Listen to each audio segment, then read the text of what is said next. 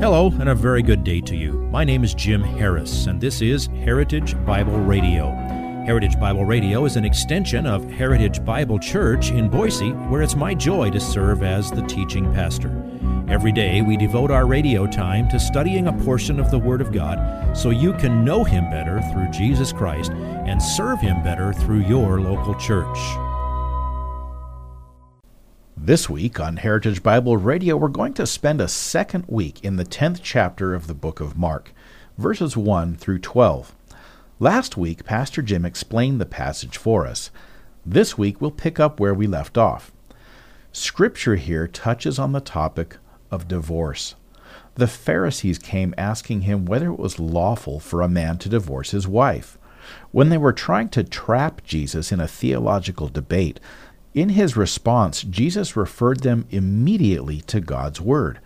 What did Scripture say about it? And Jesus shifted the focus from divorcing for any reason to God's original design for marriage. What is God's view on divorce? This week we'll dive a bit deeper into the reality of divorce among us and God's response to divorce and the divorced.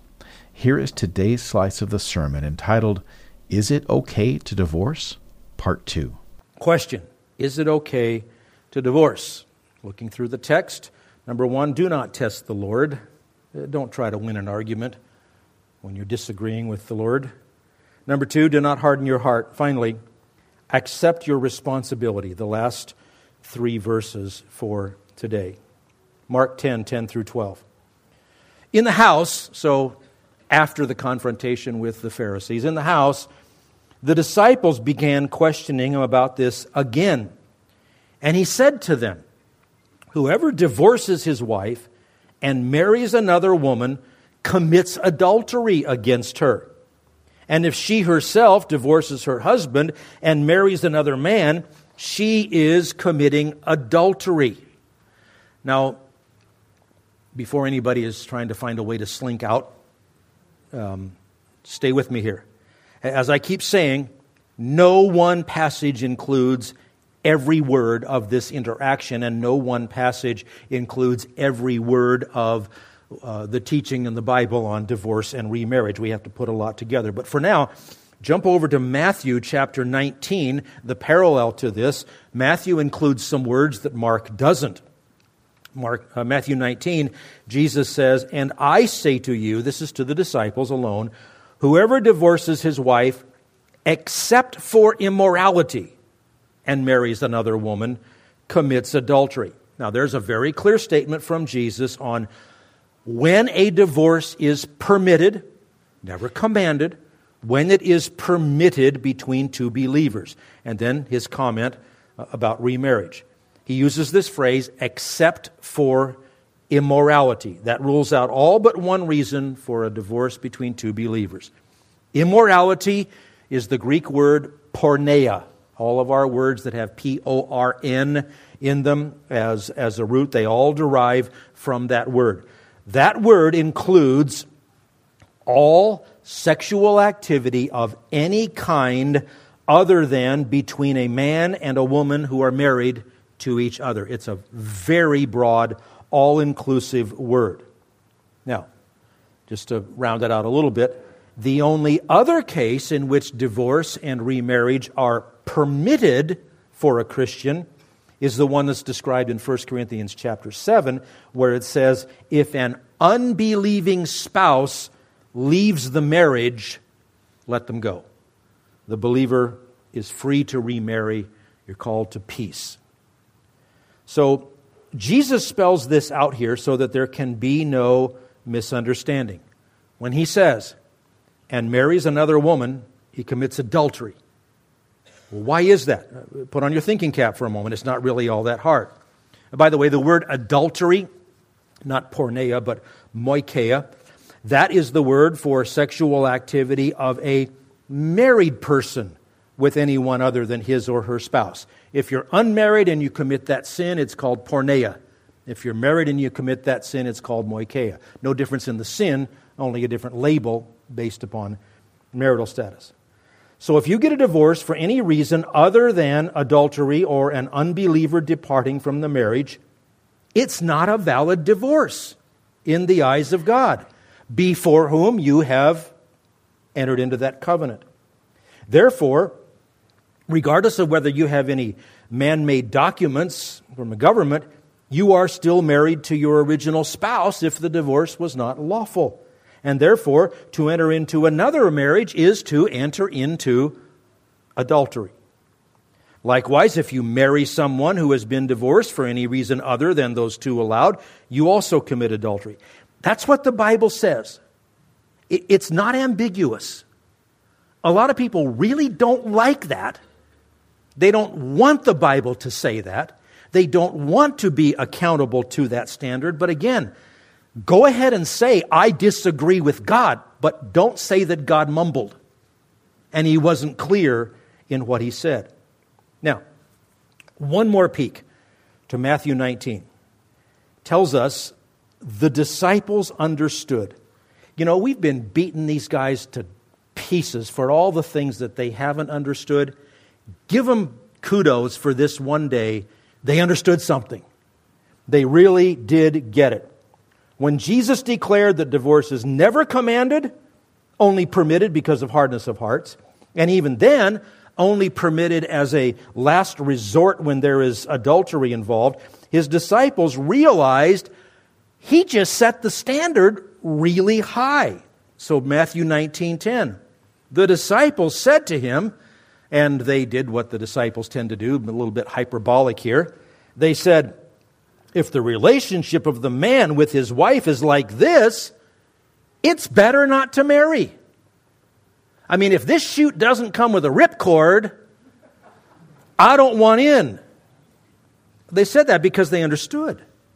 Marriage is designed by God to be a lifelong monogamous commitment. It's a binding agreement. It's a very big deal. And the standard is very high.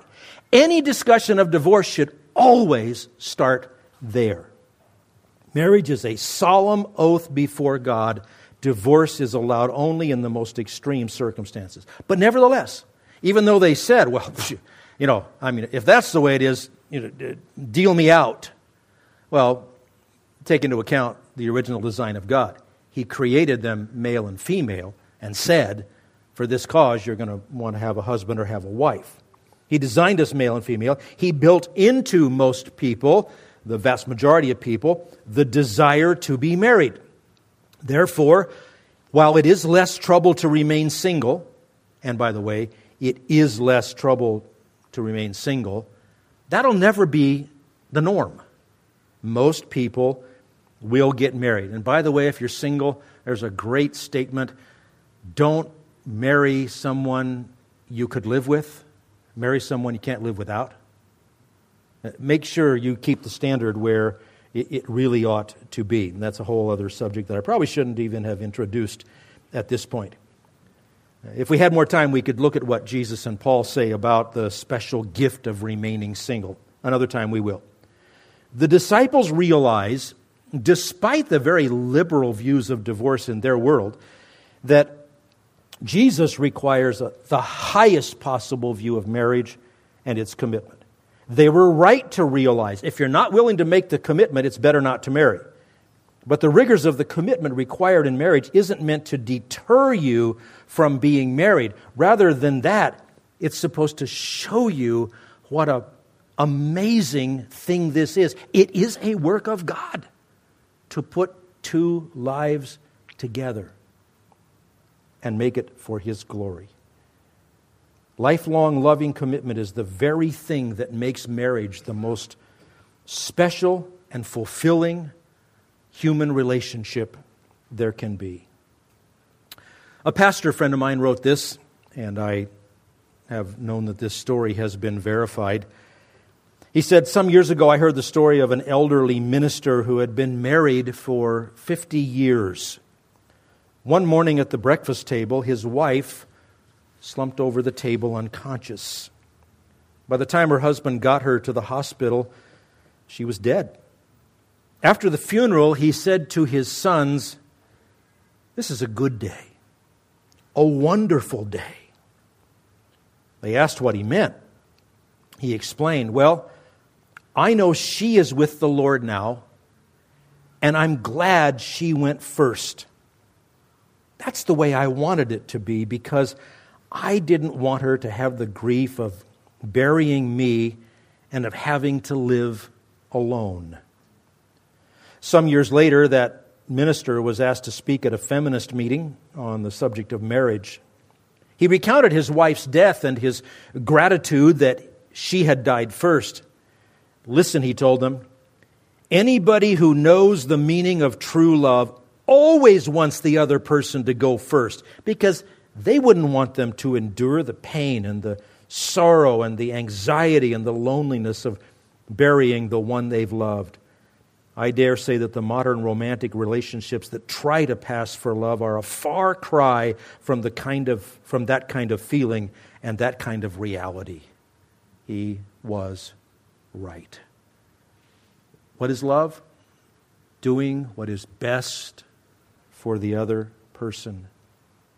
May God work in all of us the right attitude toward marriage, so that we can minister to people who have marital problems, because they are one, and so that we can obey God. Father, how we thank you for your clear word. Thank you for your amazing, astounding grace. Thank you for every soul here and all that you have done to bring them to this day. Father, in a passage like this, I'm sure it brings up many pangs, and I know that your grace is sufficient for each one of them. Above all, may we speak truth in love. If you would like this message on compact disc, let me know and we'll send it to you. You'll receive the entire message, not just the portion on today's program. You can order by phone at 353-4036 or by writing to us at 7071 West Emerald, Boise, Idaho, 83704, or on the internet at hbc-boise.org. Heritage Bible Radio needs your prayers and your financial support. Once again, you can reach us online at hbc-boise.org or by telephone at 353-4036 or by writing to us at 7071 West Emerald, Boise, Idaho, 83704.